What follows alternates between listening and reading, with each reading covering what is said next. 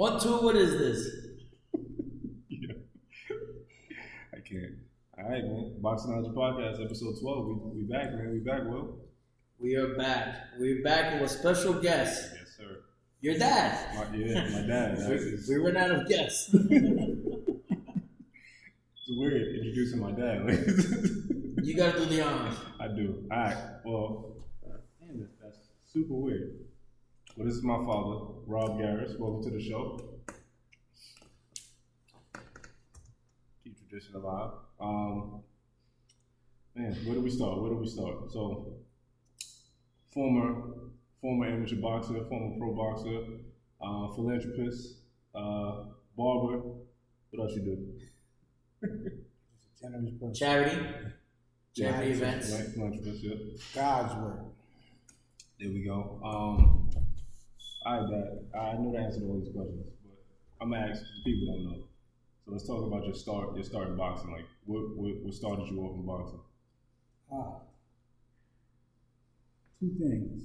One, I was trying to train for a street fight, and I hooked up the basement like a makeshift gym, and I kept playing this Rocky record.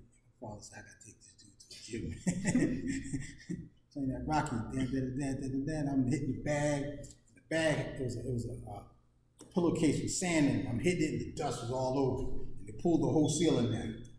He said, he went to the neighbor and said, yo, you know what gym is that? He said, White Plains. That's where I started. Cage Recreation, 1981. So I fought from 81 all the way to 85. That was my last year I fought. 63 and 3. 63 and 3. Yep. That's a record. And interesting thing. My name came from one of your favorite boxers. Ali fighting Foreman in Zaire, Africa. Yep. Oh, nice. I said, if I have a son or a daughter, it's going to be Zaire. Glad I was a boy. Back then, all the fighters had over 50 fights. From the 80s and 90s, 70s and on A lot of smokers, man. You know? A lot of smokers, man. That's a big thing. I had 93 amateur fights. Yeah. And those people that had over 300 amateur You fights. count smokers too? Well, I didn't count any smokers, just actual amateur fights, yeah. What are smokers for like the people? They're not really sanctioned fights. Like they like boxing shows, like exhibitions, but they real fights. You know what I'm saying? I know like the police officers and fire department they do a lot of those events. Go to a lot of smokers. Yeah, I've been to a couple of those too. But my thing is this: fight is a fight. Somebody pay you, you getting a trophy. It's a fight. I mean, you getting in front of a crowd, you fighting. All that sanctioned stuff, man. Yeah. You get in the ring, that's a fight. That's it. You got a crowd and you fighting for a trophy or a couple of dollars, you're a professional or you're an amateur. I mean, they label everything. You go to other countries, man, it's a fight. People, what I'm saying, forget a license. Yeah, a fight is a fight. So talk to us about your amateur career. I went to the quarterfinals twice, gloves. Never got a chance to see the Garden. Finals. I'm going to fight there one day. That's going to happen. I'm 58, 59, 60 years old. I'm going to get a fight to God, even if it's in the lobby with somebody. We'll put it the co-main event as Felipe. I don't fight Felipe. I like Felipe. No, I'm saying in the co-main event. Put him in the air. Okay. Yeah. So I was, my career as an amateur was good until I got on. I ripped the artery in my nose, my headbutt. Never forget. We fought up in Jersey. I'm trying to remember what jail we fought at. Arthur Kill. I was with Yonkers PAL. Remember Sal? I think trainer, the cop, head trainer. Got a lot of top fighters over there. I wasn't even a top fighter. But that night we fought the prisoners. It was 14 fights. I was the only fighter. I was the only fighter that won. Y'all was fighting in prison? Yeah, back then. We did. You went up to the prison. We went to I didn't know this. Broadway. We went to Arthur Kill, and there was another spot. But when we went to Arthur Kill, 14 fights. I was number 12. And Sandy Sadler, great Sandy Sadler, refereed my fight. I didn't know who he was until after the fight. I won a decision. My whole team lost. Everybody got beat. half of the team got knocked out. Came home with a big trophy. I still got that trophy to this day. Right after that, I started sparring. Maybe a week after that fight, they had this guy came from Ecuador. And I wanted to spar somebody to get ready for the gloves. And we moved a couple of rounds. Everybody was looking at me like I'm crazy. Don't spar him. And I'm boxing, I'm moving around, keeping him off, playing on the ropes. Then he caught me in the corner and he said something Spanish, man, and hit me in my rib. I told him to broke my rib, man. He's like, you know what I'm saying, man? I'm like, everybody just looking, man. I played it off like, yo, I hurt my hand, man. Cracked my rib, man. Never forget that, man. And then what happened to that guy, his career? Where I don't know. I never, he came here to fight as a pro. I didn't even know he was a pro. He came here to fight as a pro. And I just want to say, I was like, yo, anybody here, 154, what weight was I fighting at that time? 139. 139. No, 154. Teenager at this point, right? Yeah, I was 17, 16. Most of my fights were 16, 17, 18. 19, probably had maybe 15 fights, but most of my fights was early. And is that the same dude that injured your nose? Nah, no. I'm trying to remember who injured my nose. I was sparring somebody, and we wasn't using no headgear. We were supposed to just do body shot. Dude headbutted me in my nose, and my nose bled a lot. They was telling me to put some, back in the days, put that, some type of oil to make a scab over your nose. My nose kept bleeding. And then we went to Golden Gloves semifinals, and I got hit and my nose bled so bad, and I was wearing white. I always like to wear white. Blood was all over. I'm beating the dude, had him in the corner, and they gonna stop the fight. I'm beating him, and they said because of the blood. And after that, you had your card, what do you call it, the AAU card? Yeah. They, the doctor got to sign it at the end. They would not sign it unless I get my nose fixed. I had to stop fighting. 2 weeks later, my mom put me out the house. Said, you ain't gonna finish school, you gotta leave. That was it. And in my career, started cutting hair. That was 1985. And I ain't put the gloves back on until I started training in 2001, right around the time of 9/11. But how that happened, I was going to this church. After my mother passed, she told me, I want you to go back to church. And I found a church, went back. It was, matter of fact, it was Ray Rice's family's church. Because I knew everybody there. I went to the church, and this lady prophesied. She said, you're going to come back in the ring to help kids, and you're going to find your biological family. And I was like, I don't know about all that. And she started telling me about myself, man. I'm looking at her like, how does this lady know anything about me? And she said, you're going to come back and help kids. I said, I got my own kids. I ain't help kids. But she said, the path and the mission that God got sent for you, you're going to find your biological family. And at that time, I wanted to find, because when my adopted mother died, I wanted to find my biological mother. So she said, you have to get back in the ring for all that to come together. And once I started training, that's when I got some of my paperwork, and I found my biological family. And it all worked just like she said, exactly the way she said. You're going to find your family. I ain't meet my mother yet, but I met my whole family. My father, all my brothers and sisters. She said, you're going to get back in the ring. And I never knew what it was for, but then somebody said, you're going to be fighting for kids that was like you, foster kids. That's how the whole thing started, coming back in the ring. So I called the commission and asked them about getting a license. When I told them my age, I was 35. They was like, nah, you can't get no license at that age. Then I said, what about to do exhibitions? Do I need a license? They said, no, you don't need a license for that. And I started promoting my own shows. You know what I'm saying? $20 at the door.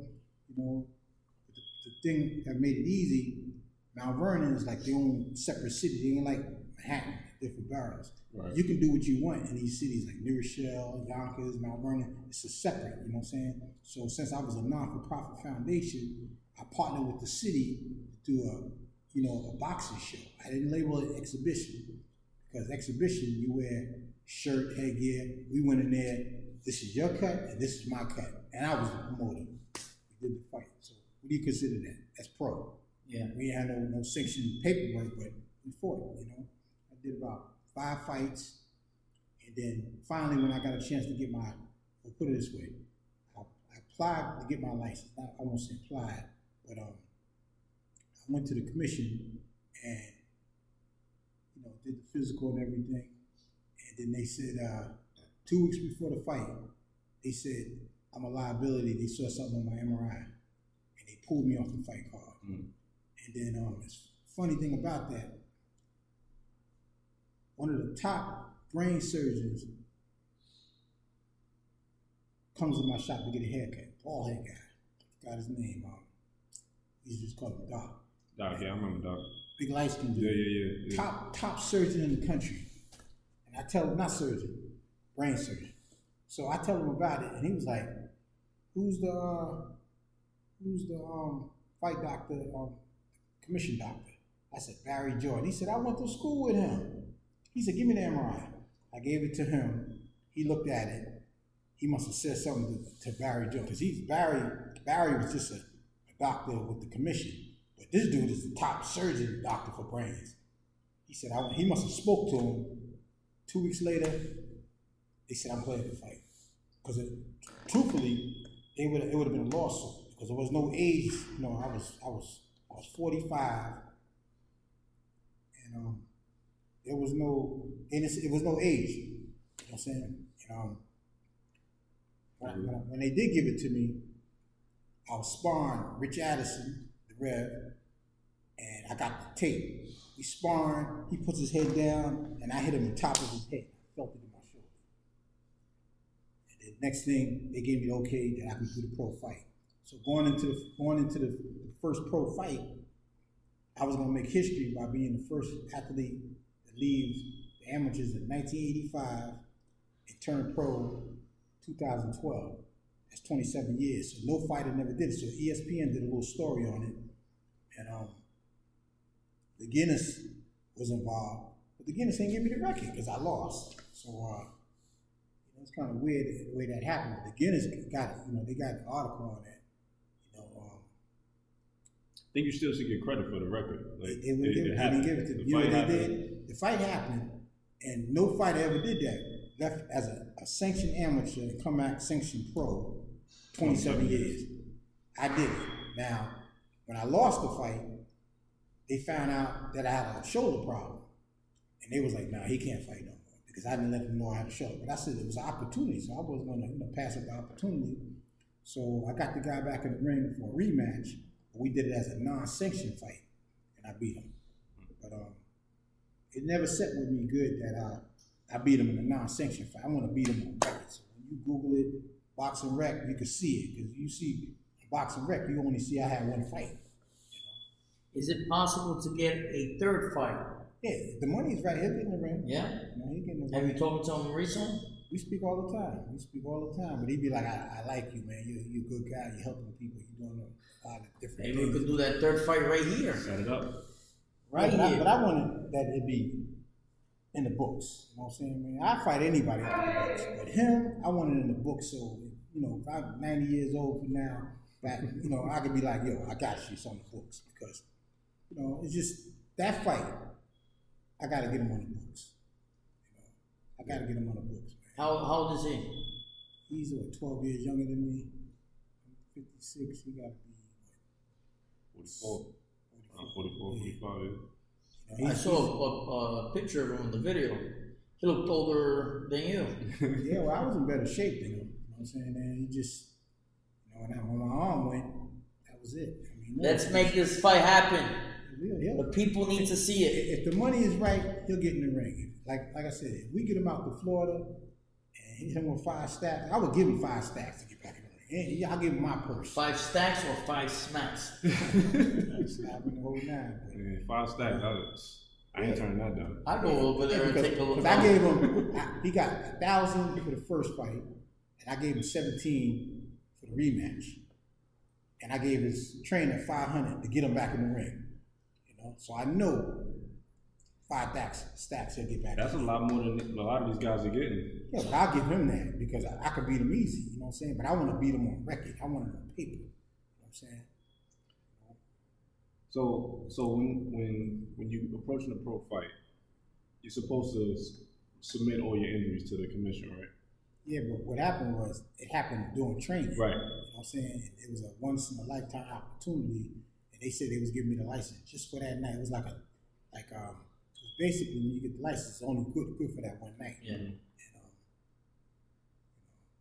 I wasn't turning up that opportunity. Yeah. Well, license now are good for a year. Yeah, but they gave it to me for that one night. I'll never forget that.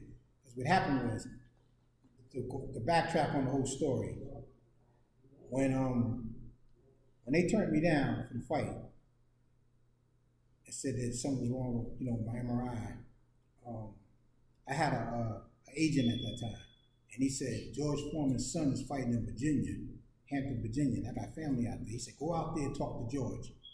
So I caught the train, went out there, and I caught them at the hotel at a press conference for his son.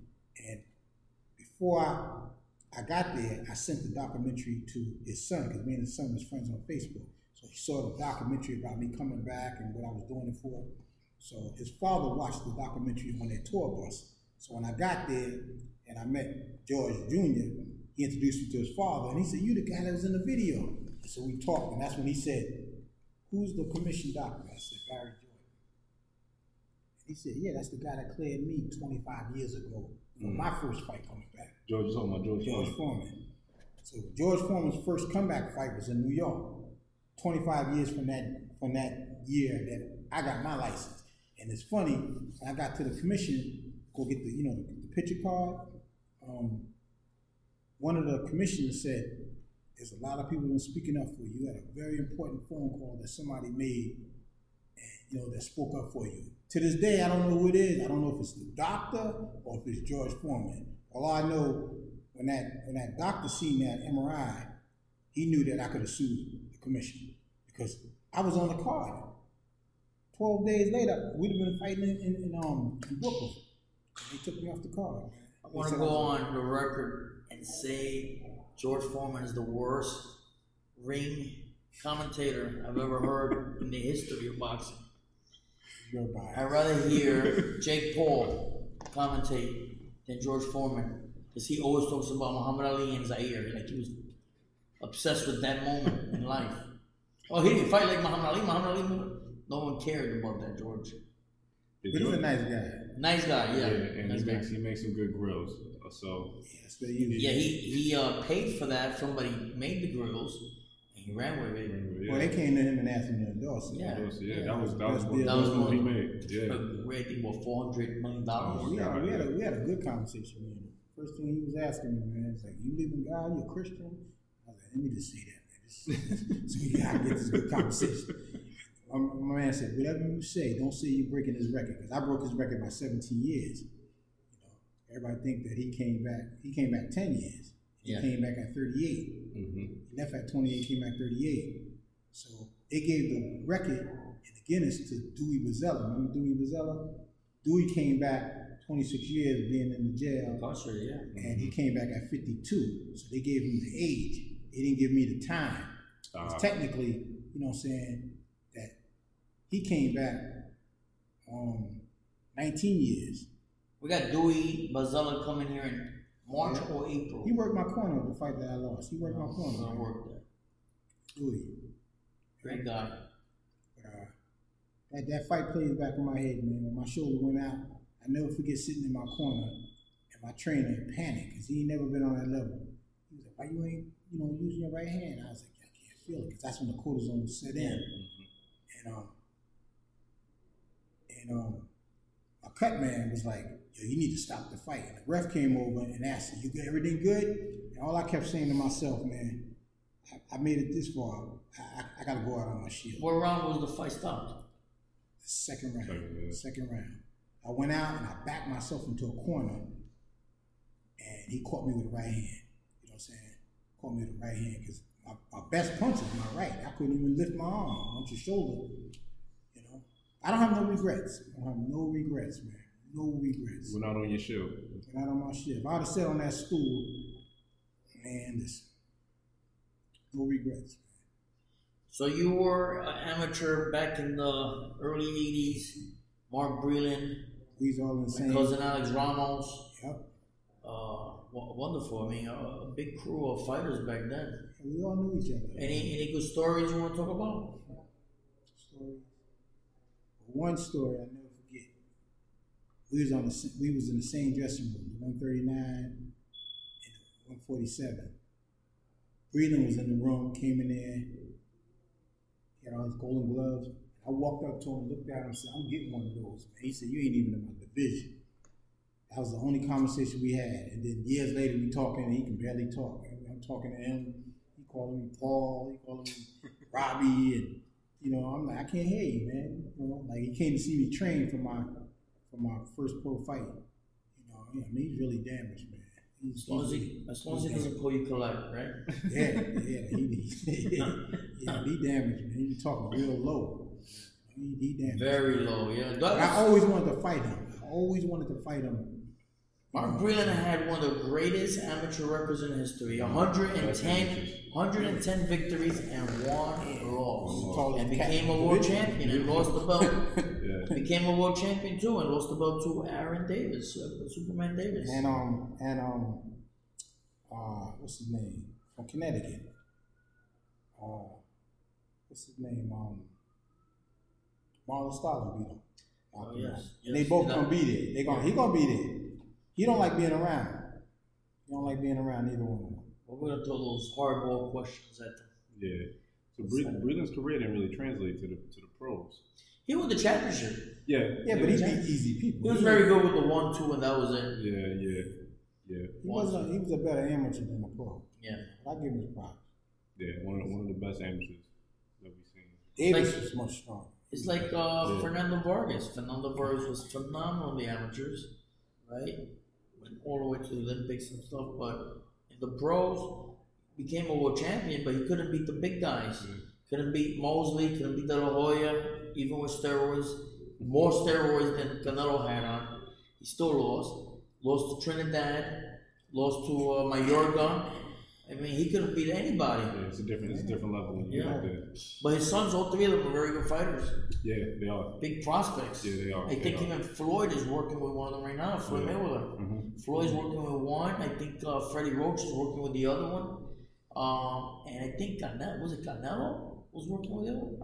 I believe. No, Canelo was working with Manny Pacquiao. Pacquiao's son, yeah. That was a curveball. Yeah, that is. Yeah. And there was a lot of curveballs, a lot of these guys are getting trained. Surprised. I didn't even know Pacquiao's son was interested in boxing. Yeah, I had no idea. Look, Ali's grandson fighting. Yeah. He's not that good. Yeah. Tommy Hearn's son is fighting. Yeah, he wasn't that good either. Holyfield's son is fighting. Yeah, he's not that good either. Mosley's son. Yeah, they all suck. Isn't one of Mayweather's son be working out in the gym? He sucks too. No, he has a nephew. Yeah, he has a nephew.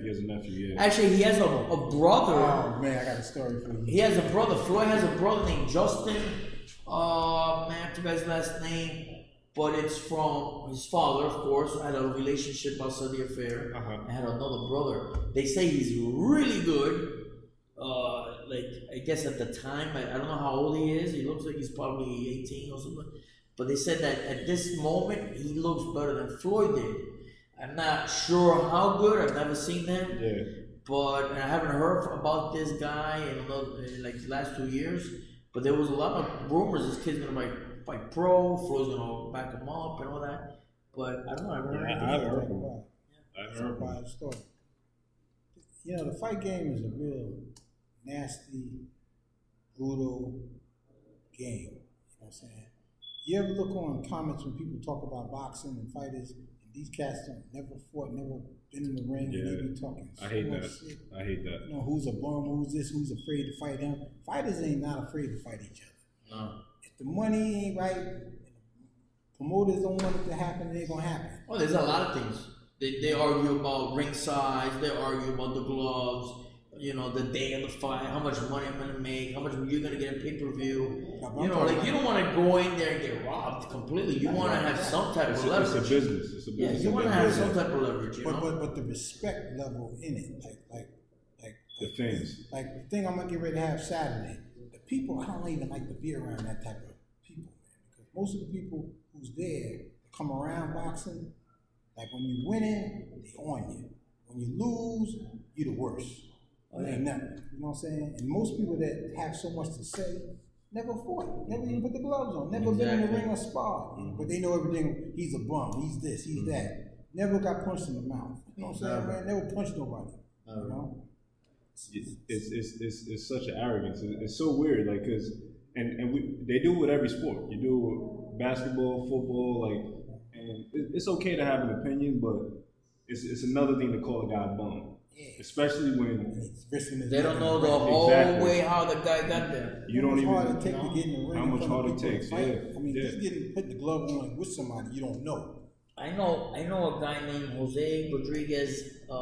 His amateur record was 1-4, but he wasn't a guy that was good with the audience. I mean, he used to freeze up when he walked out to the stadium or auditorium. He was just frozen. He couldn't deal with the crowd. But in the gym wars, and this guy was smacking everyone all over the place. You know, you couldn't touch him. He was fast. He had power. He did it all right. But in the actual fights, you just couldn't do it. You know? Yeah, and then someone would sit back watching that fight and be like, "Well, this guy's a bum. This guy's this and that." But, lighting people up in the ring. But and here's the other side to it that I want to talk about. Like, and this is for everybody out there. If you want to say something to someone's face, you probably shouldn't say it. You wouldn't call any of these fighters bums to their face. Oh, hell no. you just wouldn't do it. You know what I Unless you're Larry Merchant. You know what I would say? He's the only one who can get away with that. When I tell the story, when people ask me about my loss, that was a professional. But the average motherfucker gonna have a problem. I always tell the cats, when they be laughing, I'll be like, yeah, I knocked out 28 guys, and I get knocked out one time at 47 years old. I'm old, what do you expect? But the average guy will have a motherfucking problem. It's not an easy sport. Yeah, it's not. And I had a real problem when Nate Robinson fought Jake Paul, and I had a lot of arguments with people because I feel sorry for him. You know, it's funny, right? We laugh, we joke about everything. He went out the same round I went out, so I couldn't laugh. I was picturing me. I'm like, damn. Yeah, I give him credit though. I mean, he's an athlete, so he has to step up over the normal person, right? Because athletically. But he went in there too soon. And, way too soon. Yeah. You know, I Jake mean, Paul was training for like 2 years before that. These guys, you know what it is? It's pride. You know, I could beat them. You know, it's the mentality of an athlete. I could do it. It won't take me. Do everything. It won't take me that long. Yeah, and you know what it is? I had a guy, a friend.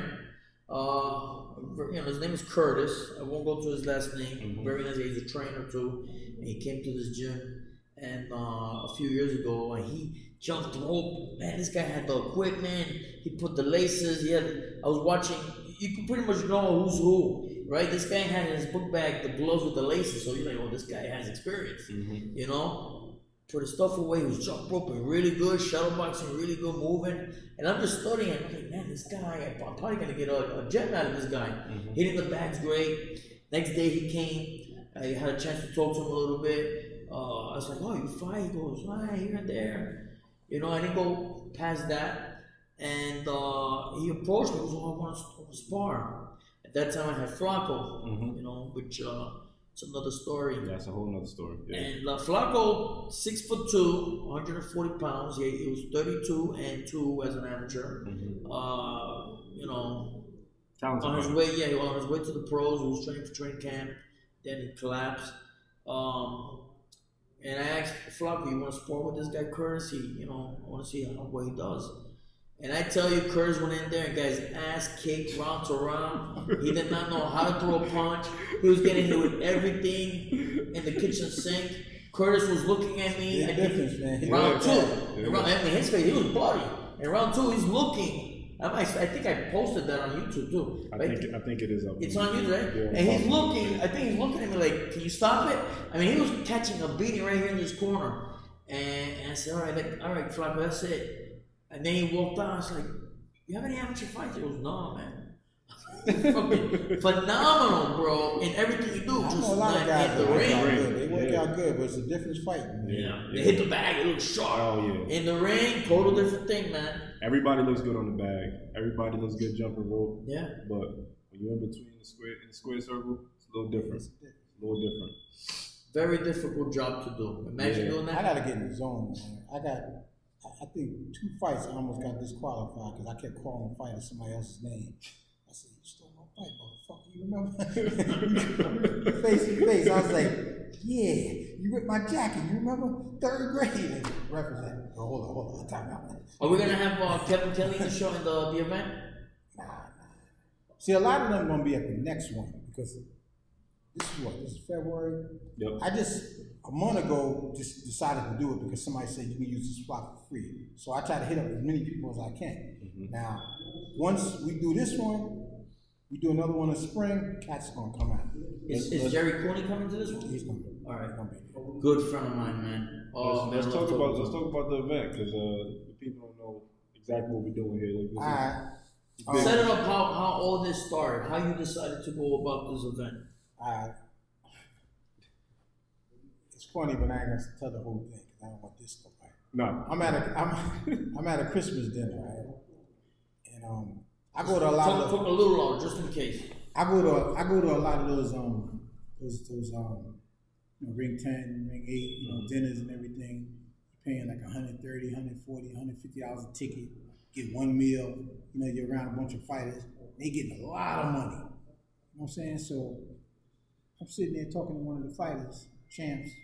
I said, "Yo, what did they give you?" They gave me a free ticket and a meal. I was like, "How you getting home? You gonna give me a ride home?" I'm like, wait. They used your name and you ain't getting nothing. And then the fighters that they flew in got money.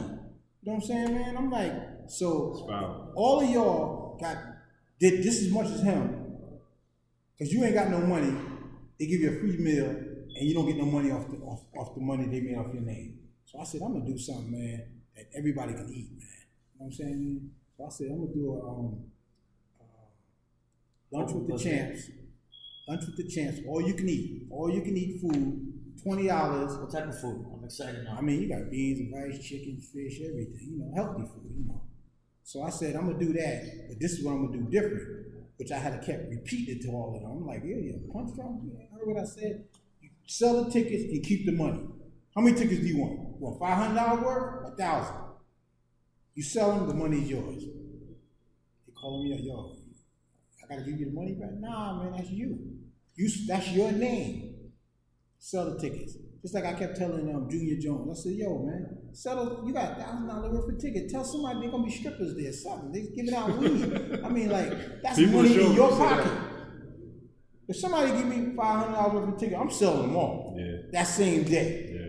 And he's like, I'm having problems selling them. I'm like, man, Junior Jones. Listen. Every fighter in the beginning of their career had to sell tickets to get on the card. Absolutely. I said, yo, you need tickets to buy get your cell phone on. You pay some bills. I mean, I'm just talking about any fighter. Mm-hmm. So he's very good at stealing people's phones. Yeah, he's good for that.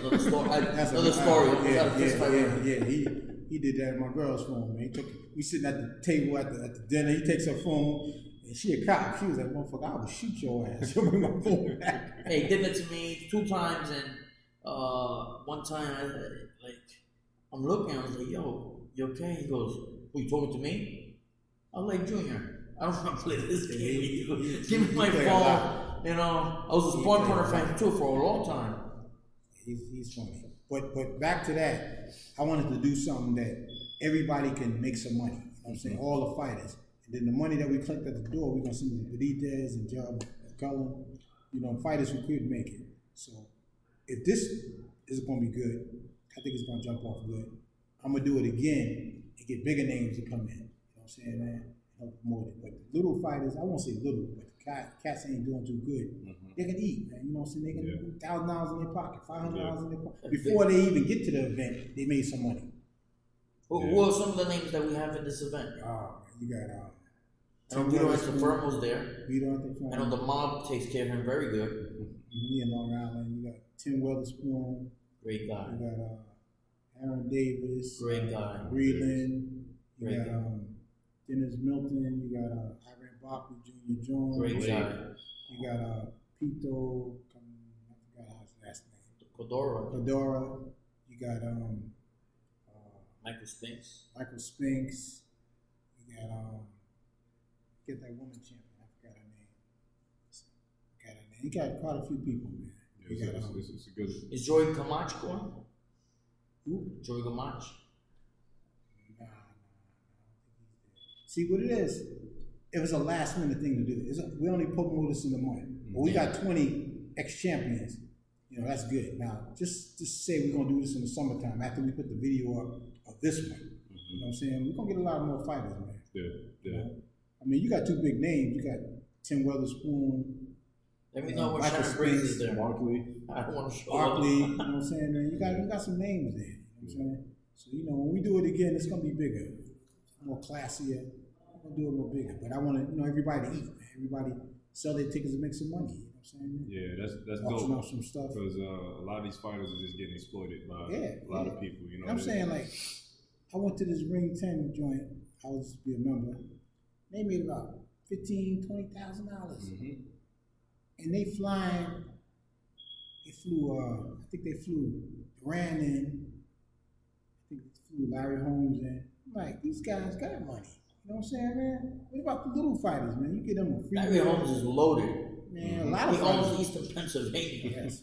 So my thing is this, man. Everybody need to eat, man. You know, okay, they messed up their money, whatever the situation is. But you gotta respect. They entertain us for years, man. Yeah. They entertain us for years. I mean, at least you know, show some love. put their life on the line. Yeah. You know? Yeah, everybody go through hard times. I was homeless one time, and I wasn't even on drugs, just making bad decisions. I lost everything. I'm like, how the fuck I get in this situation? You know? And I never forget, I got back on my feet. I consider myself rich now. Health, wisdom, you know, financially good. Yep. You know, so, you know, if I ain't got it, nothing rises for me, I'm content. And Rob always blesses us, man. He always comes to the gym and always gives us food, lots of food and cans and all sorts of things to eat. And we have also moments where he comes with his van to give us haircuts. And that is the coolest van there is. I mean, it's like, it reminds me of like Happy Days, you know, or the other show with Rerun. You know, what's happening? You get a massage in the chair. You got the bar. You got everything in there. Bathroom. There's dope. But I thought I saw a strip pole. You might maybe. Next month. So talking about giving, right? You got a foundation. Throwaway Kids Foundation. Yep. My mother threw me away to the system, and that's why I call it Throwaway Kids. You know, because a whole lot of kids get thrown in the system. You know, that's the story, you know, that's another story. But I take care of kids, you know, foster care, help them get on their feet, help them find their families, different things, you know, whatever situation they have, I help them because I've been there. As far as with the food thing, that's my tithe. That's how I tithe. I get with the Rev in the Bronx, I give them whatever I make on a Thursday, I put it in an envelope and I give it to the Rev. They load my van up with food, and I give the food away. That's my tithing, because I don't go to church. So, none is free. Food ain't free. If I make $200, $300, that's what I give him. And he loads my van up, meat, juice, everything, and I just give it away. That's my tithing. Yeah, and a lot of guys here, they eat like trash. So when you come around, it's like Santa Claus. You know? They come running to the van. Yeah, they run to the van. I be so busy sometimes I can't make it over here. But I always have stuff in the van. Like I got tons of food in the van. You see it? Yeah. The van be full of stuff. I gotta catch up, and I got the meat and everything. The meat is fresh. Today was fish day. I was happy about that. Fish and snack. Fish day. We saw pears. Oh man, I was excited with the pears. Oh, you were eating a pear earlier. Oh man, it was good. I eat so much, man. My tooth was hurting. So, I know your favorite fighter is Muhammad Ali. And Ray Robinson. And Ray Robinson. And Ray Robinson is My favorite, yeah. your favorite. 174 wins, 19 losses, Yeah, 2 draws, and 109 knockouts. And 85 and 0 as an amateur. people don't know Sugar Ray Robinson like they should. Yeah. Like this new generation of boxing fans. Like obviously you guys are a lot older than me. And his real name was Walker Smith Jr. He was a beast. His trainer trained Joe Louis and Sugar Ray Robinson, man. What a career being a trainer, right? Yeah. Train those two guys. Two of the best. Sugar Ray Leonard Robinson's trainer. What was his name? Oh man, Blackburn. I think it was Blackburn. Look it up. Can we look it up? While we keep talking. We I always thought he we died, research man. it. We get our facts straight. I know the name. He was with Joe Louis. Well, I tell you this, Joe Louis. You know who was in his corner? You ain't gonna believe. Whose corner? Was with Robinson at one time. He got with Muhammad Ali, Malik Muhammad. Youngblood. Because Youngblood trained me for a little while. Okay. Oh yes, I You remember know, that. it was Bodidi Brown, Youngblood, and, Yeah. and Angelo Well, Dundee. that was Muhammad Youngblood Ali's. was in the corner early years with Robinson. Yeah, and Muhammad Ali's idol, greatest fighter, was Sugar Ray Robinson. Robinson. In fact, he for a short time, Robinson was training him while he was still fighting, and then he was managing him, and he couldn't do it because he still wanted to continue fighting for Randy Turpin and all these other guys still fighting his career. But it was Angelo Dundee that brought Ali to Robinson when he struggled with Henry Cooper. He got dropped on that fight, and then he didn't want to run. He didn't like running. And Sugar Ray Robinson told him, "You have to run, kid.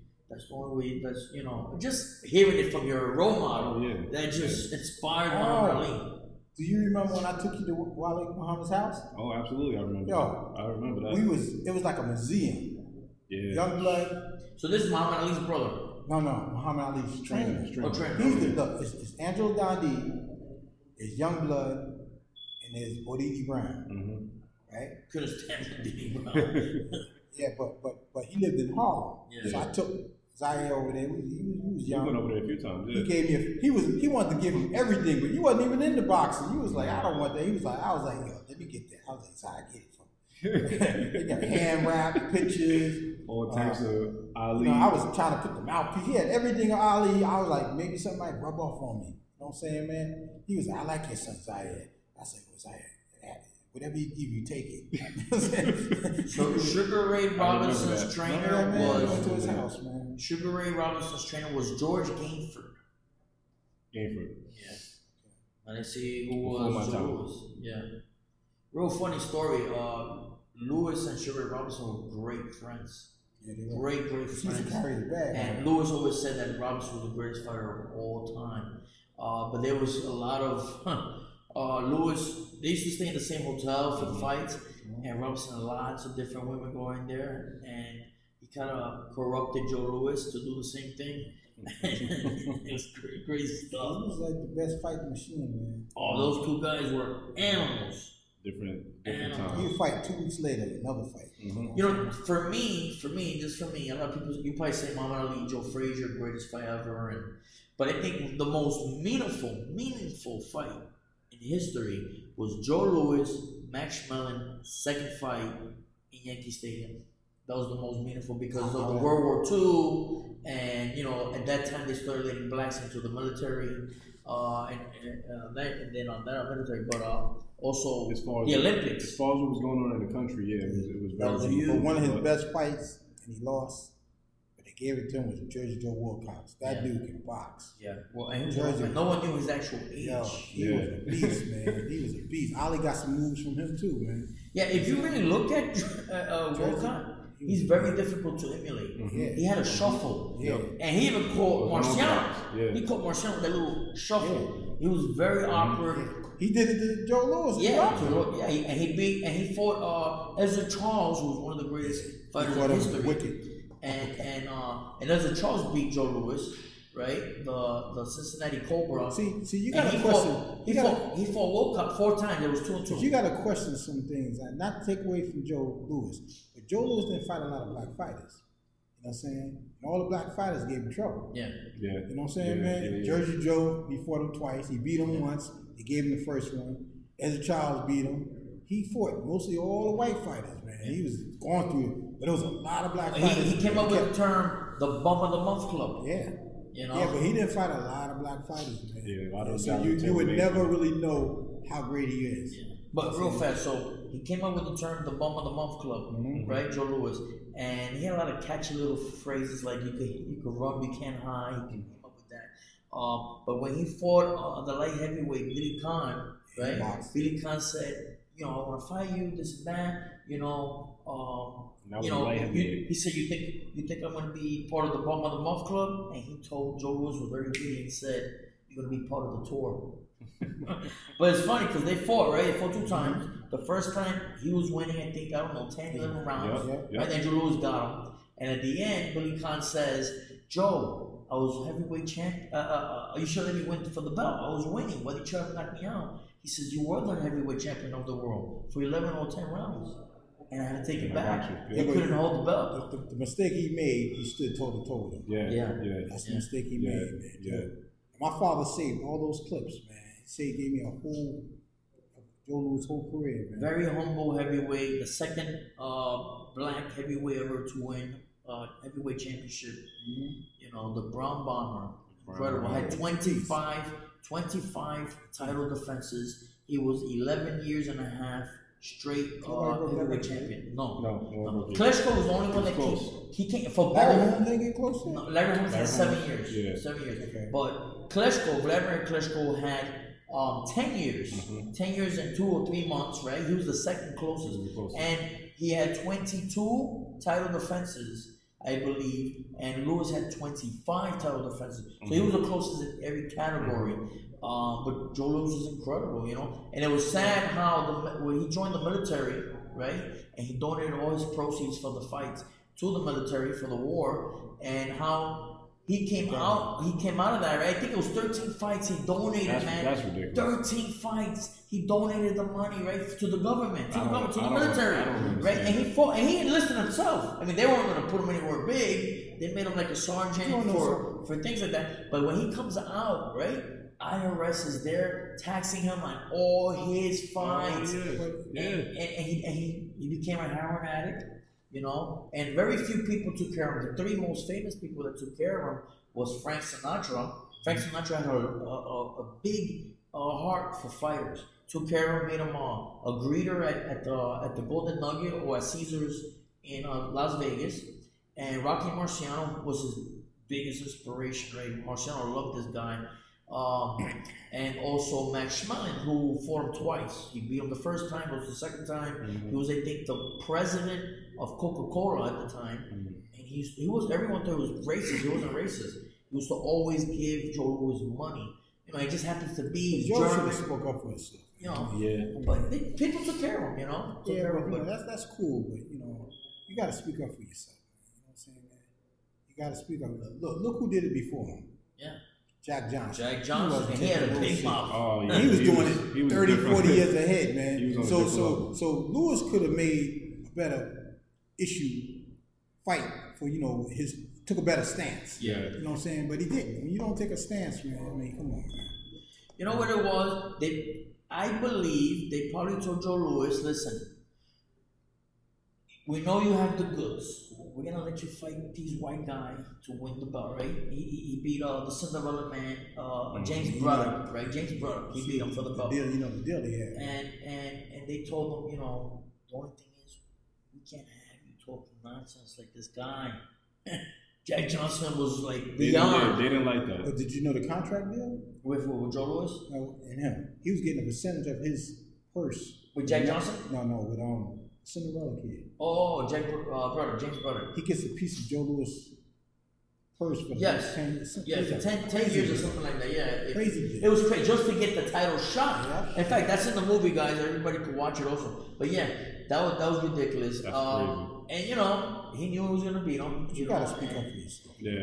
It was crazy, you know. Do you? And I don't want to disrespect, but you think in some way he was somewhat of a puppet back then? Absolutely. Yeah, well, they told him. Whoever his trainer was telling him he was a yes man. His trainer. What's his name? You just said his name. So George Blackwood. I said Jack Blackburn. I was right about that, but with Joe Louis. So Sugar Ray Robinson's trainer was George Gainford. Yeah. Jack Blackburn was another phenomenal trainer as well. He was a fighter too, I believe. Yeah, I mean, listen, he had to do what he had to do. Jack Johnson, I mean, he did what he wanted to do. Because listen, if Jack Johnson did it way before, they was hanging cats back then. And you're gonna be all silent now? I mean, come on, man. I mean, Jack Johnson I don't feel sorry if you let things happen. You know what it is? Joe Louis was in a talker like that either, you know.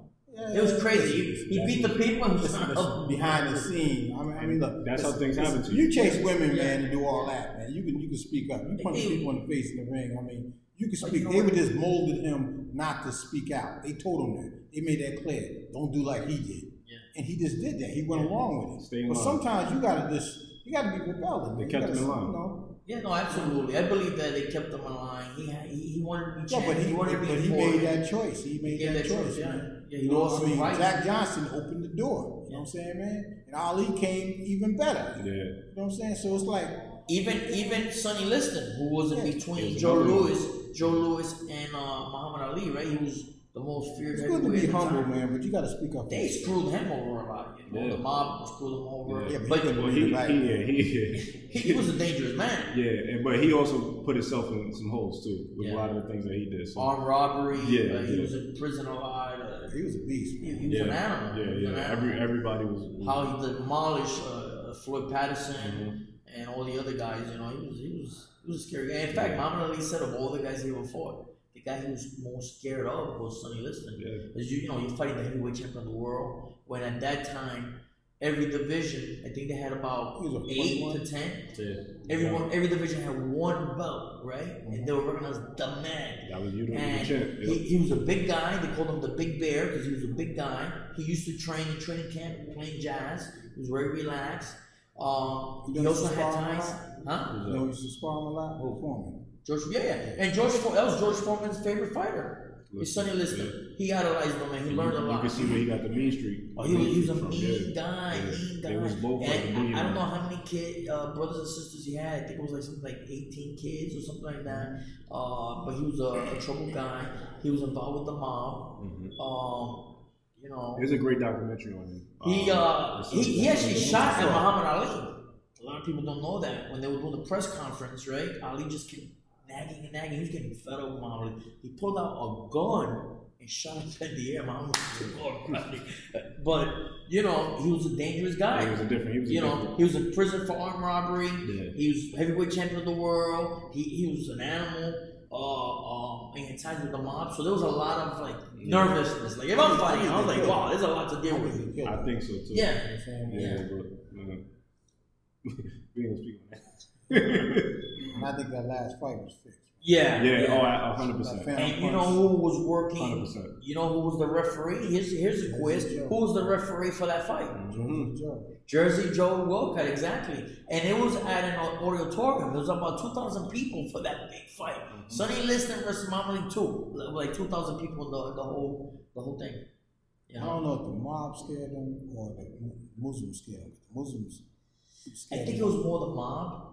I think there was a lot of money involved, and they probably said, "Look, first round." No. He was supposed to win. He wasn't supposed to throw the fight. He got the story that Youngblood told me that he was scared of the nation. He was scared of the nation, and the nation threatened him, and the mob wanted him to win to get their money back. You know what I'm saying? And I think the mob killed him. And at the end of the day, I mean, think about it. one thing he was for sure scared of was needles. They said he was always scared of needles, and he died over a needle of heroin overdose. But he was never a drug addict and hated needles. Sounds like a setup to me. Yeah, and after the Muhammad Ali fight, he fought. I don't know how many fights, 10 to 15 fights, and he won all of them by knockouts or wins. And he got knocked out. Yeah. Somebody. But and nobody knew his exact age. He looked pretty old. Sonny Liston, Big Bear. A sad story, but a very interesting one. If anybody got time, please check out that documentary on him. It's a very good documentary. That first fight with Ali, Muhammad Ali almost quit. Because he had some oil in his eyes that they rubbed on Sonny Liston's gloves, and he was blind. He was getting hit, and he was like, "Take the gloves off." One thing I gotta say, and I never say this. People are just talking about. I can never say what I would have could have did. The reason why I say that, I had a good amateur career. When I got injured, I didn't have no medical to get my nose fixed, and my mom's put me out. And I came back years later. Now, I always look at, if I would have came up with Breland and all of them, Tyson, because Tyson was a year behind me, Breland was 2 years before me, we all was in the amateurs together. I remember that. And then the whole 27 years that I was away, I'm watching him in the barbershop on TV. Got the TV sitting on the shelf, and I would never say, "Yo, I used to box with." Nah, because who gonna believe you? Did that anger you? Like when you saw like, man, I could have been there. It angered me with Tyson, because when Tyson became the man, it angered me with him, because I used to be. Tyson used to spar Carl Williams. Carl was on my team, Cage Recreation. My trainer, I'm trying to remember the head guy at the gym, Italian guy, old Italian guy. He was real close to Customato. And when they didn't have the gloves and Empire State games, they used to do the smoker fights on the off months. Mm-hmm. So we used to go from White Plains upstate, or they used to come down there, and we used to do the boxing shows. The city did their thing with the city people. So Westchester wasn't really messing with the city, only in the big tournaments. And we used to go up there, and I used to see Tyson, and Carl was Carl was like 5 years old. Carl used to he was the only one that used to beat him up in sparring. When they turned pro, I bet $100 that Carl was gonna beat him. It might knock him out. And listen, Carl was a very good friend of mine. Good rest his soul. And I hated Mike Tyson, man, for freaking years because of that fight. When he beat Carl Williams, I was so pissed off. It was the opposite. I ain't started rooting for Mike until he fought Lennox. That's how much I was hating on. I was mad. I was like, yo, I should have. Nah. But I told him one day, he punched me in my chest, and he was like, "You was betting against me, man." I was like, "I wasn't betting against you, man. I was just, if you want to call it hate, you know what I'm saying? I was like, man, you made it and I didn't. Breland made it. I didn't like nobody I was in the amateurs with coming up. Who was the most spectacular fighter at that time? Those making was it Breland or Tyson? No, Tyson he wasn't making noise like that as an amateur. He went to, did his thing, but it was Dennis Milton and Breland. But Dennis Milton was a better fighter than Breland. You know what I'm saying? Because he beat a lot of good guys in the pro. Better quality. Yeah, he was a better fighter. He won 4, Breland won 5, but Dennis Milton was a better fighter all the way around. I mean, they all cool. We was all cool. And the reason why I give my opinion because I'm a fighter. But I didn't like Breland as an amateur because I felt he was just beating everybody easy because he was tall. Yeah. Which gave better fights. He was knocking cats out. Dennis Milton was a better all-around fighter. Did you know or get to see my cousin Alex Ramos back then? I mean, I met him at 2 fights. I met him at a Golden Glove. He came there, and Zab was there, and we met. And I met him.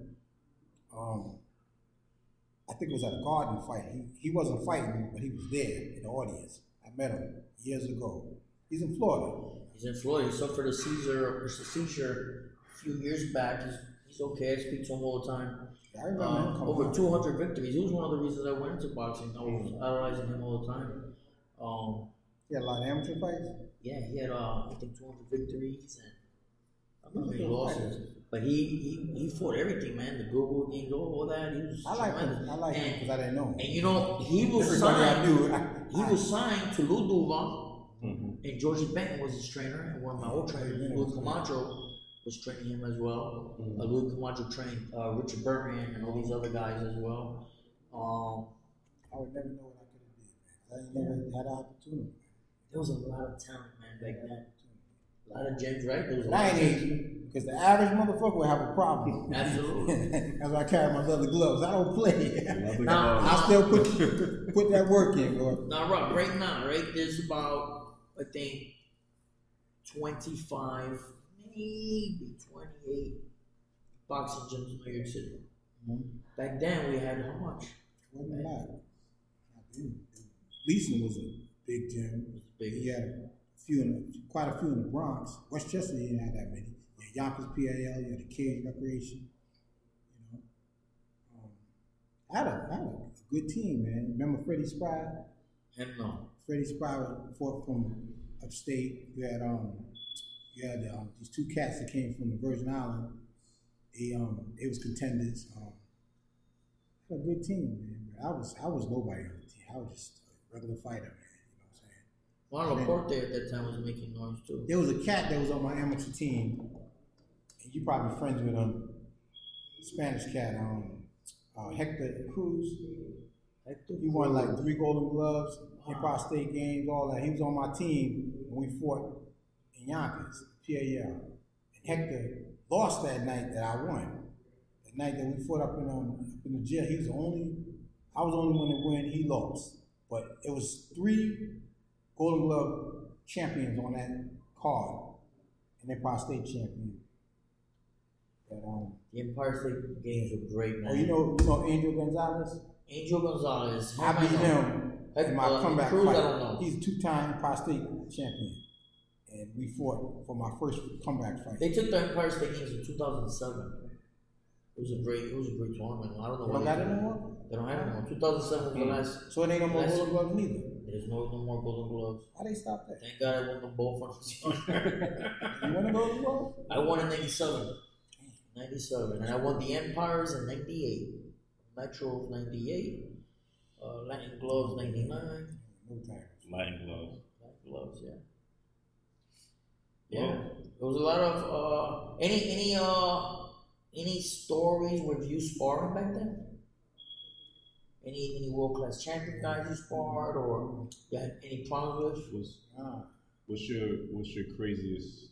Oh, my crazy experience with this dude named this is how I knew I wanted to be a fighter. I'm gonna tell you something.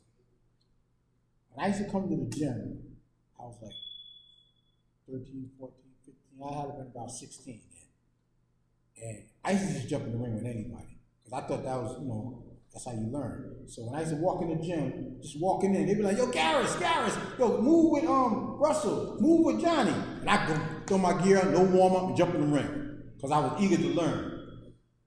They used to treat me like a piece of meat. Everybody's like, oh, Garris. And then one day, this dude named Bobby Thompson said, yo, man, they use you as a piece of meat, practicing on you. Because you don't have no fights. So he let me get in the ring with him. He was teaching me some stuff. He had his girlfriend on the side. And he said, yo, I got an ear infection. Don't hit me in the ear. So we sparring and stuff. And I accidentally hit him in his head. He threw me in the corner. And I'm trying to do this in front of his girl. Got a little flurry on him. Hit him in his ear. And I was like, before I could say I'm sorry, he just started hooking with me. Boom, boom, boom, boom. That was a learning lesson. But when it was deep one day, there was a cop that used to come to the gym and train. Older guy. And we all in the locker room, and he was in there, Gil McCoy, and the Darrell brothers. So he asked everybody, when they turned pro, what they gonna do with their money. So at that time, I thought that there was no poor people in America. I thought there was only in Africa. When I see those little commercials, send them 50 cents. So I said, yeah, I'm gonna turn pro and feed the people in Africa. Because I used to be sending change out there. My mother would be like, why you be sending change? Like, they be getting these little cards of people in Africa. Who's doing this? I said, I'm sending them money because they're poor people. He said, poor is around the corner. Probably they poor over there. I didn't know it was poor people in America. So we in the locker room. I'll never forget this. And the cop said, Gil, man, what you going to get? He said, I'm going to buy me some more fur coats. He said, you know those coats are fake. You know what I'm saying? He was a pro. And he said to Darrell Thompson, he said, Darrell, I'm going to buy a house, man. And he said to the other brothers something, they was gonna buy a house with their mom. Then he looked at me and said, what you gonna do? I wanna feed the poor people, man. Let's help the poor. So I got in the ring, I'm sparring somebody, I'm trying to remember who it was. I think it was either Gil McCoy or this white dude named Joey, right? And he's in the corner jump roping the cop. So as I'm in the corner getting pounded on, he's jumping rope, so he stops in the middle, jumping rope, and leans over to the ring while I'm getting pounded on and said, if you're gonna help those kids, you gotta get out of that corner. So the average person would have been like, what the fuck you talking about? I'm getting beat up, man. I ain't thinking about no kids. The thought of helping people got me out that corner. I started fighting hard, you know what I'm saying, man? I started fighting hard, bell rung. But that's when I knew what I said I wanted to do. Because I wasn't poor, the family I had, family that took me in, they had money, you know what I'm saying? The only poor people I knew was on TV. I didn't think the kids in the projects was poor, but I said they could stay out late, they dress good. I didn't think they was poor. But that's when I knew what I wanted to do. You know what I'm saying, man? What was your most difficult fight in the amateurs? Oh man, one fight we fought up in that fight up in all my amateur fights was pretty easy because I was a boxer. I was slick. When we fought up in that jail, and I fought this dude. He was a pro on the outside, and he fought in jail. You know what I'm saying, man? And I forgot his name, man. But he was related to Johnny Bumpus. Remember Johnny Bumpus? Bump City Bump City? It sounds familiar, but he was a junior welterweight champion. He was his cousin. From Philly? From Philly. Okay. Philly fighter. So he was a pro in the world, but in the jail, he was an amateur. I fought him. I was the 12th fight on the 14th card, and I beat him in a decision. That was my toughest fight. But how did they let a pro that you can do that on the streets? He's a pro. Yeah, yeah. But because in jail, he's doing a 20-year bid for murder. So they took his license as yeah. Once you but some jails back then they but you gotta remember the license back then lasts for a year. Yeah. I mean, he got 8 years in. You know what I'm saying? He's 8 years in. The license don't mean nothing. So I fought him at 139, and it was a tough fight. I remember he hit me one time, and I thought I was going down, and my face hit the second rope, and I just bounced right back up to swinging. And we fought a tight fight, and they gave me the decision, man. You know what I'm saying? And at the end of the night, well, it was the night, it was daytime. We was in like a cafeteria, and when you go into the ring, it was like a cage, all the inmates, there was a number of inmates. And you had to walk through this little tunnel of a cage. And I'm like, damn, this is like, so you know, it's crazy. Yeah, man. Like there was no outside people there, but my team. And at the end of the fight, we was in the cafeteria eating, and he ran over to me and said, I'll see you again when I get out on the outside. I was like, get out of the outside. You know what I'm saying, man, like, you want to fight me again? He said, yo, I was a pro before I came into jail. But the whole team got beat. You know what I'm saying? I was the only one that won that, and I still got that trophy. That trophy broke so much. I got so much duct tape, glue on it. I still got that trophy, 1982. Still got that trophy. The memories you gotta always keep, That's right? dope, man. Fighting. I still got half of my trophies. Was the inmates cheering for you or for him? They were cheering for him. But they gave me so much respect, like that after the fight, we were in the cafeteria eating, they was coming over to give me fruit, milk. I'm like, I ain't taking this shit home. Like, they was like dissing my team, but I was the only one that went. And they had this dude named James Golden. He was 165 pounder. He was a Golden Glove champion. It was like 3 Golden Glove champions and 2 Empire State champions. And they was the top fighters. I was at the bottom, but I was the only one that went that night against a pro. And it was all prisoners. You guys were fighting all prisoners. I never forget when we did the weigh-in. All the fighters had their head shaved, and they all had grease all over their body, and they had on black shorts. And as we was riding up there, they was talking about, oh, they inmates, man. They ain't in the best shape. And one of the trainers in the van said, they don't get no pussy. They work out all day. We talking about the end of the shit. So Ray is driving, fat, white guy. He drives. He's like, you can beat these guys. They bombers. They inmates. They jerk off all day. You know what I'm saying? Yeah, we got there. We was in a room like a gym like this, their gym, and they was all lined up, flexing, greasing up. And as they was going up to get on the scale, and they shake their hand, they was punching our teammate's hand. So the dude I went to fight, he shook my hand and squeezed my hand. I'm squeezing it. We like having a Tiger War squeezing hands, but I knew it was gonna be a tough fight. He was cut up.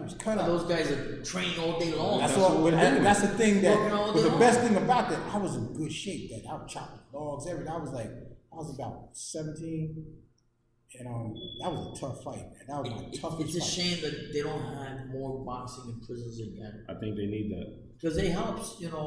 But I don't think they do that no more. Bring amateur fighters up to the jail. No, they stopped that. Yeah. When you said it, I was like, we went the raw way too. I think Clinton. I won. Clinton is the one that stopped all that. But they do inmates fighting other inmates. They do that. Yeah. No, they stopped that too. They stopped that too. Yeah, that's all gone. Boxing is gone. But you know what tournament I want to put together? Rikers Island fighting for Howard. Rackets got a Where's Valhalla? Valhalla is up. Yeah, it's not Westchester. too far. Yeah, it's Westchester. Westchester. The inmates. I mean, not the inmates. The COs. Do a tournament. That'd be dope. You know, or That'd do. be nice. I want to do a tournament with COs against cops, cops against firemen. They always do the firemen. They all hate the cops. Yeah. Yeah, but I always wanted to do a tournament like that. That'd be dope. That could And put sanitation in there too. They got their own boxing team too. Yeah. I'm gonna do a tough man contest. I want to do all that, man. Cause I had the audience, man. So, Rob, a question, right, that we argue all the time. So, your favorite fighter of all time is Muhammad Ali, right? Mm-hmm. And Sugar Ray Robinson. In the current state, now people are saying, what's this called? Floyd Mayweather Jr. I watched the documentary on him and I watched his fight. He was the man. Floyd, you can't take nothing from take him. He fought everybody, man. Floyd versus a thrower named Sugar Ray Leonard. Leonard would beat him. He had a killer instinct. And what round? Leonard would took him 5 rounds. I think He would have rolled. seven. I say 7. He would have rolled that shoulder. Sugar would have hit him all up in the. Sugar would have caught him. Sugar was faster and strong. I can't say because we haven't seen that happen to him. So. Well, listen.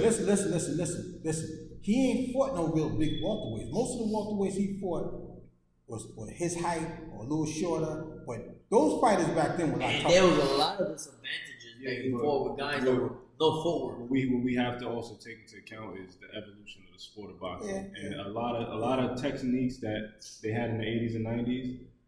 They didn't see a lot of the things that these guys are doing now. And Floyd, no one's ever seen a fighter like Floyd Mayweather. Floyd was good. And a guy that can make adjustments like that. These guys would have had that's a whole different fight. The punching power and the speed that Sugar Ray Leonard had, he was a beast. Yeah. I mean, you see how you never seen him when he fought his father? If anybody but would do it would be Leonard. The only reason I say this is because Floyd can take with whatever you do good. We've seen it. He can take it away from you. I ain't never seen him fight. He picks. I wouldn't say that. See, I understand his method. What Mayweather does. Mayweather want to fight a fighter that got an audience so he can make some money. Got a following. It makes sense. Following, but also has weaknesses. Nah, he fought everybody. Robert Ferrero. Let me tell you this. Nobody thought that he was gonna beat Canelo. Because Canelo was bigger, stronger. They didn't think nobody thought it. Because Canelo's a beast. He's about the best Mexican fighter I ever seen today. He's like one of the best Mexican fighters that I've seen today. Put him over Chavez. Yeah.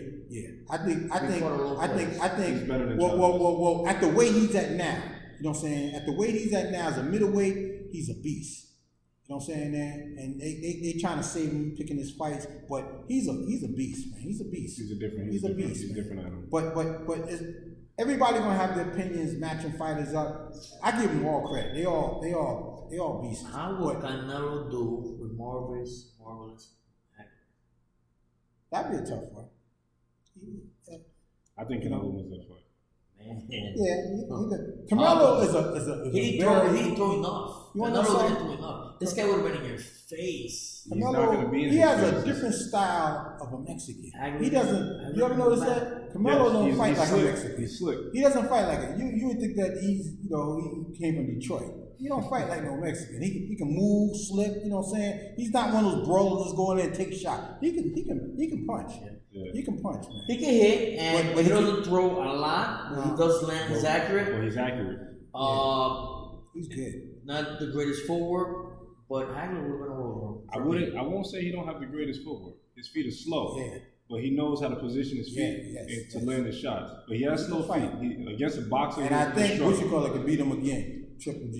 You know what I'm saying, man? He lost that. I'm a huge Triple G fan, but he lost that first fight. Triple G beat him in that first fight. I agree. I think after the second fight, Canelo beat him the second fight. And I think after that, Canelo had it figured out. I think if they ever fought again, it would. Well, it doesn't make sense. Triple G not the same. He's older. Triple G beat him in that first fight by a few rounds. I don't know because Triple G lost a lot of the early rounds, and Canelo slowed down in the middle of the fight. He lost all of those middle rounds to me. Canelo did. But you don't just take it from the champ like that, man. I mean, yo, Triple G was stayed in his grill, man. What do you think of Manny Pacquiao? He's a beast, man. I give him all the credit, man. Manny Pacquiao versus Aaron Pryor. Oh, that's a tough one. I think Aaron Pryor knocks him out. That's Probably. I think he knocks him out. Aaron Pryor. And he probably would have knocked the crap out of Floyd Mayweather too. But now, no. But Pryor was a bad dude. He was a bad dude. We talking resumes, right? He beat up Tommy Hearns in amateurs. Yeah, but that's amateur. Let's talk about Manny Pacquiao's resume real quick. Very questionable resume. What's the question? I will tell you this. We fought Hall of Famers. And the only reason I would say this Even is Floyd went up a question. No, the only reason I would say it is because when people question Floyd's resume, you can't do that. Because Pacquiao fought all the guys that Floyd beat. And he fought them. Name me how many guys. I'll name them. He fought De La Hoya after Floyd fought him. Okay. He weight drained him. All right. He fought Cotto after. He weight drained Cotto. Wait a minute, but he fought Cotto before Floyd. Floyd Fought him at his natural weight. After he came off a win, he fought him after he lost to Margarito.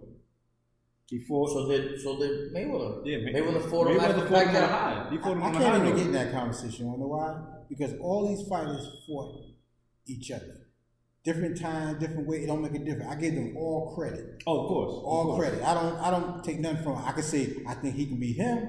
He can beat him. Yeah, no. But I give them all They're credit. all Hall of Famers.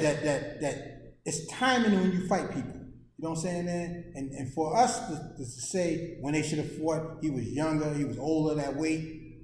We behind the scene. It's just like a basketball team. We could say the Knicks this and that. Why they cut him? We're not even part of the organization to know everything about that player. Why they got rid of him? What makes him tick? Why he do what he do? What habits he got? We ain't even invested in him. So to go that deep and say something about a person, what they can do, what they can't do, just like I said it openly. I don't know what I could have did. I never had the opportunity. You know what I'm saying, man? I never had the opportunity. I'm a shot fighter that does fights for charity. But the average person in the street gonna have a problem. But for me in the ring, I'm an old fighter. I'm done. You know what I'm saying, man? I'm 56 What do you years think old. of Tyson Fury? He's a beast. I like him. I like his style, and I like his character, his personality. Story. You know what I'm saying? Yeah, he's a good story too. You know, I want to meet him. You know what I'm saying, man? I think nobody's gonna beat him for a minute. You know what I'm saying? I think he would have given every single heavyweight in history. My favorite heavyweight was Holyfield. I think he would have gave every heavyweight a problem. He would have had a problem with Holyfield. Holyfield would have got in there and caught him. Because Holyfield would have put so much pressure on him. Holyfield's and he couldn't really clinch Holyfield. That's my opinion. Tyson is a better boxer than Bo. He would have been moving boxing using that jab, and holding. Bo had that 1-2. It would have been a problem. I mean, we're gonna all have our views, man, but Bo would have gave him a fight. Yeah, Bo had a great one. Lennox would have gave him a fight too. You know? Bo had a great one too. Tyson, he would have beat. He also had a great one too in my Mike car. Tyson, he would knock Mike Tyson out. I wouldn't say knock him out. He would have beat Mike Tyson. Yeah. I think Fury would have beat him too.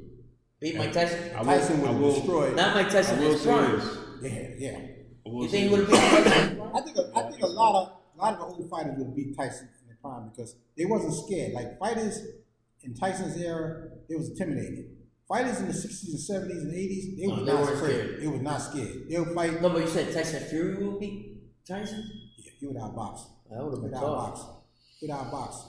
See, one thing I noticed about Tyson, and I noticed about this as an amateur, and I watched him. When you can back him up, or he can't scare you, the fight is different.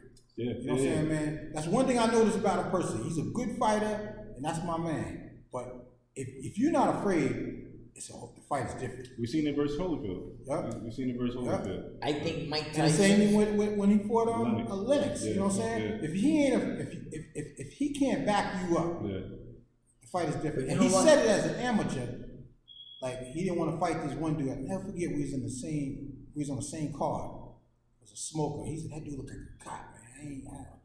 And they had to talk him in and psych him up. Like, you can beat this dude. He ended up knocking the dude out. But I wonder how great he would have been, right? If Cus D'Amato would have lived another 10 years, Jim Jacobs never died, and they would have kept Teddy Atlas instead of Kevin Rooney as the head trainer. He would have been more dangerous because that beast would have really came out of him. Because those three guys knew how to work their magic. I think he would have still ran into guys that just had his number.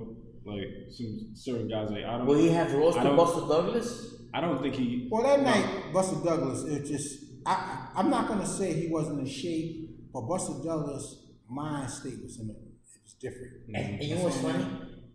He was not to mention the 13 count. Yeah, but no. Yeah. He was definitely out. He was definitely out. That fight was over. Real fast. That shouldn't even happen. For me, they always tell you get up when the ref starts pointing you. He didn't have to get up. You're right. He was there. Rule one. He wasn't like this. Yeah. He was just waiting until he was getting extra. That's what you're supposed to do.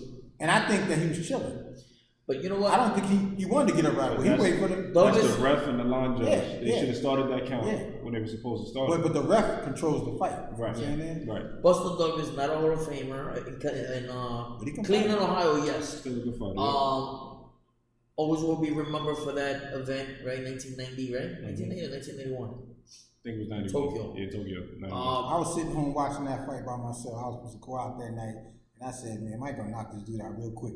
I went in the bathroom, came back out, and he's getting up off the canvas. I said, wow, man. Yeah. He was a top 10 fighter at that time. He was, I'm gonna tell you a funny story. Great talent. Oh man, with Tyson. Right after he lost that fight, he was hanging up in Bentleys.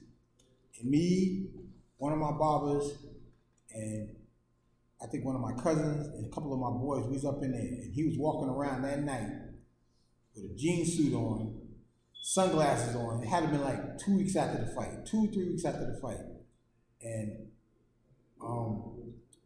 this shit was so funny, man. I run into him, I'm talking to him, and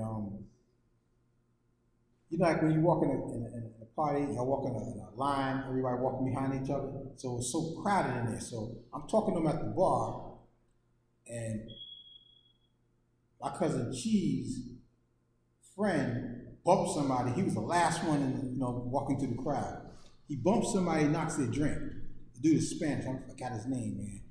But Cheese is like, yo, my man got a problem. So some tall dude, two girls said to him, like, yo, man, you got it on my jacket. So the Spanish dude, I'm trying to remember his name, man.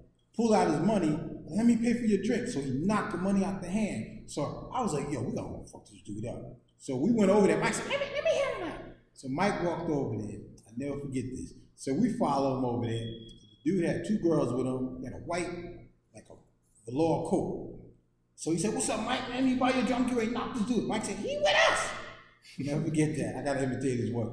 So the dude was like, oh, he with you? No problem. He knocked over my drink. He said, yo, pick his money up. He got his money out his hand. Yo, so we standing there. So I'm picking up the money, giving him the money. So the dude says something to Mike, and Mike grabs him around his neck, because the dude was talking, pulls him down to his side, says, yo, man, you can't buy me shit, man. I'll buy you a new life. The dude's like, I'll buy you a new, he said, I'll buy you a bottle, Mike. And Mike said, I'll rip your pockets off and rip your ass. so we all like this. So he's holding the dude in the headlock, talking to him. I'll rip your pockets off and rip your ass. So the girls walked away. So we all like shocked that he said that shit, right? So the dude his drink is just pouring and he's sweating. So he's not trying to pull away. He just listening to Mike. Like if Mike wanted to rape him, he could have raped him because homeboy's legs was locked. He was so scared. He said, I'm gonna get pockets and rip you. So the dude walks away and I see him sit on the couch like he's like traumatized. So we get to the bar and I'm on this side and Mike is standing here and my boy Ike, one of my barbers, is on the other side. You remember Ike? When you caught him selling weed in my shop. Mm-hmm. So the bartender's like, y'all want something else to drink? And we wasn't really paying the bartender no mind. So I said, Mike, man, you said some crazy shit, man. You said you ripped that pockets off and raped me. He said, I ain't say it. I said, all right, you ain't say it. Ike on the other side, don't know Mike. You did say that shit, man. I heard it. Mike turned around, who the fuck is you? I ripped that. Yeah, Ike was like stuck. So Mike walks away. I said, come on, walk. He was like, I can't move my legs. I was like, the fuck wrong? He said, Mike scared me so bad. If Mike wouldn't have bit me over out there, he would have took my shit. I could just he said, when Mike said that, I got so scared, my legs locked up on me. All he had to do was bend me over the bar. I was like, why would you say something? 'Cause I was backing you up what you said. I said, you seen when he growled at me, he said, yo, I ain't say that shit. I said, all right. And then you gonna be, don't know him, or tap him and say, you did say that shit. Like, who the fuck is you? I ripped your ass. I said, Mike, there you go with that rip. Mike had a lot Oh, man. You heard him say that to the reporter. Remember that day? Fighting Lennox Lewis. Yeah. And I'm saying, like, yo, he's He saying said, that shit. I'll fuck you till you love me, I bitch. said, who says that? No man say that to nobody. That's He some said prison that. shit. That's He some said prison that to that dude, and then he gonna tell my boy Ike. So Ike said, don't bring that shit up in the barber shop. I said, I went outside, called from another phone. I said, yo, you speak to Ike. Ike answered the phone because Ike's chair was right next to the payphone. Ike answered the phone. He said, this is Ike. This is Mike over right there. So I'm looking outside, and Ike was like, drop the phone. He dropped the phone. He was like, yo, I thought that was really Mike. I said, yo, why did you say something like you heard him say what he said? Yeah. Mike Tyson's a different. Mike said, I raped your ass. I said, I couldn't believe you said that shit, man. He's a different breed, yeah. But he was drunk. one. He was drunk, man. I don't think he raped those people, man. Yeah, I think he was just drunk. He had the #1 podcast in boxing until we came into the scene. We coming for you, coming Mike. for everybody. What he said He to is so Lennox? funny, man. People, yeah, I want your children. I'm gonna eat their heart out. Yo, the whole thing he said was Step so on their smooth testicles. until he said that part. Yeah, Like whatever yeah. he was saying He was first. All praise to D.I. He's crazy, man. Yeah, man. So I was gonna say about Buster Douglas. I think Buster Douglas, that moment in time, mentally, physically, emotionally, all right. And he had all the tools in boxing, but his only weakness was he was lazy. Every trainer said that. Even Mike has talked about the guy. Everyone knew who he was, right? He was just lazy. I think that Buster Douglas that night would have beaten 90% of the heavyweights in history. That Buster Douglas. It's state of mind, man. State of mind. Because I'm gonna tell you something. Jab, he could punch, he could move, and he wasn't scared. And he had pop. Yeah. He could hit. He can hit. In the next fight, he fights Evander Holyfield. He looks like the Pillsbury Doll Man. He throws a crazy uppercut. Yeah, throws a crazy uppercut. But everything is state of mind with fighting, man. You got to be in the right state. And Holyfield's champion of the world. Yep. Yeah. Rob, anything you want to say before we call it a quits? Thank you for having me. Yes. Of course. Where can the people follow you? Where they reach you? Instagram, Children's Champ, and Facebook, Rob Garris. What's the Instagram name? Children's Champ. Children's After Champ. Children's Champ. Or you find Macadoses. That's who I am. Yeah. Macadoses Mobile Barbershop. Yep. Best barber in New York City. Yes, sir. He Been has around. the best wheels. I ain't the best at nothing. I ain't best at nothing. I just have a good heart and know how to do things. I ain't the best at anything. Until the day I go to the, Above. Yeah. above, that place. and he told me I did well. Other than that, I ain't the best at nothing. But Mac. There you have it. There you have it. Another great episode. Yes. Dad, appreciate you Yes. talking about the show. Yes. If you will. Wonderful episode. Sir. Subscribe, like, make a comment. Tell your friends, tell your girlfriends, tell your wives and your lovers. Let them know what we do. And let's keep it going. And if you don't, we getting the black gloves out for you. That's right. Yes. Catch you outside, put these on, tap that chin. Yeah. And we'll call you as Mike Tyson. Yes. All right. That's it.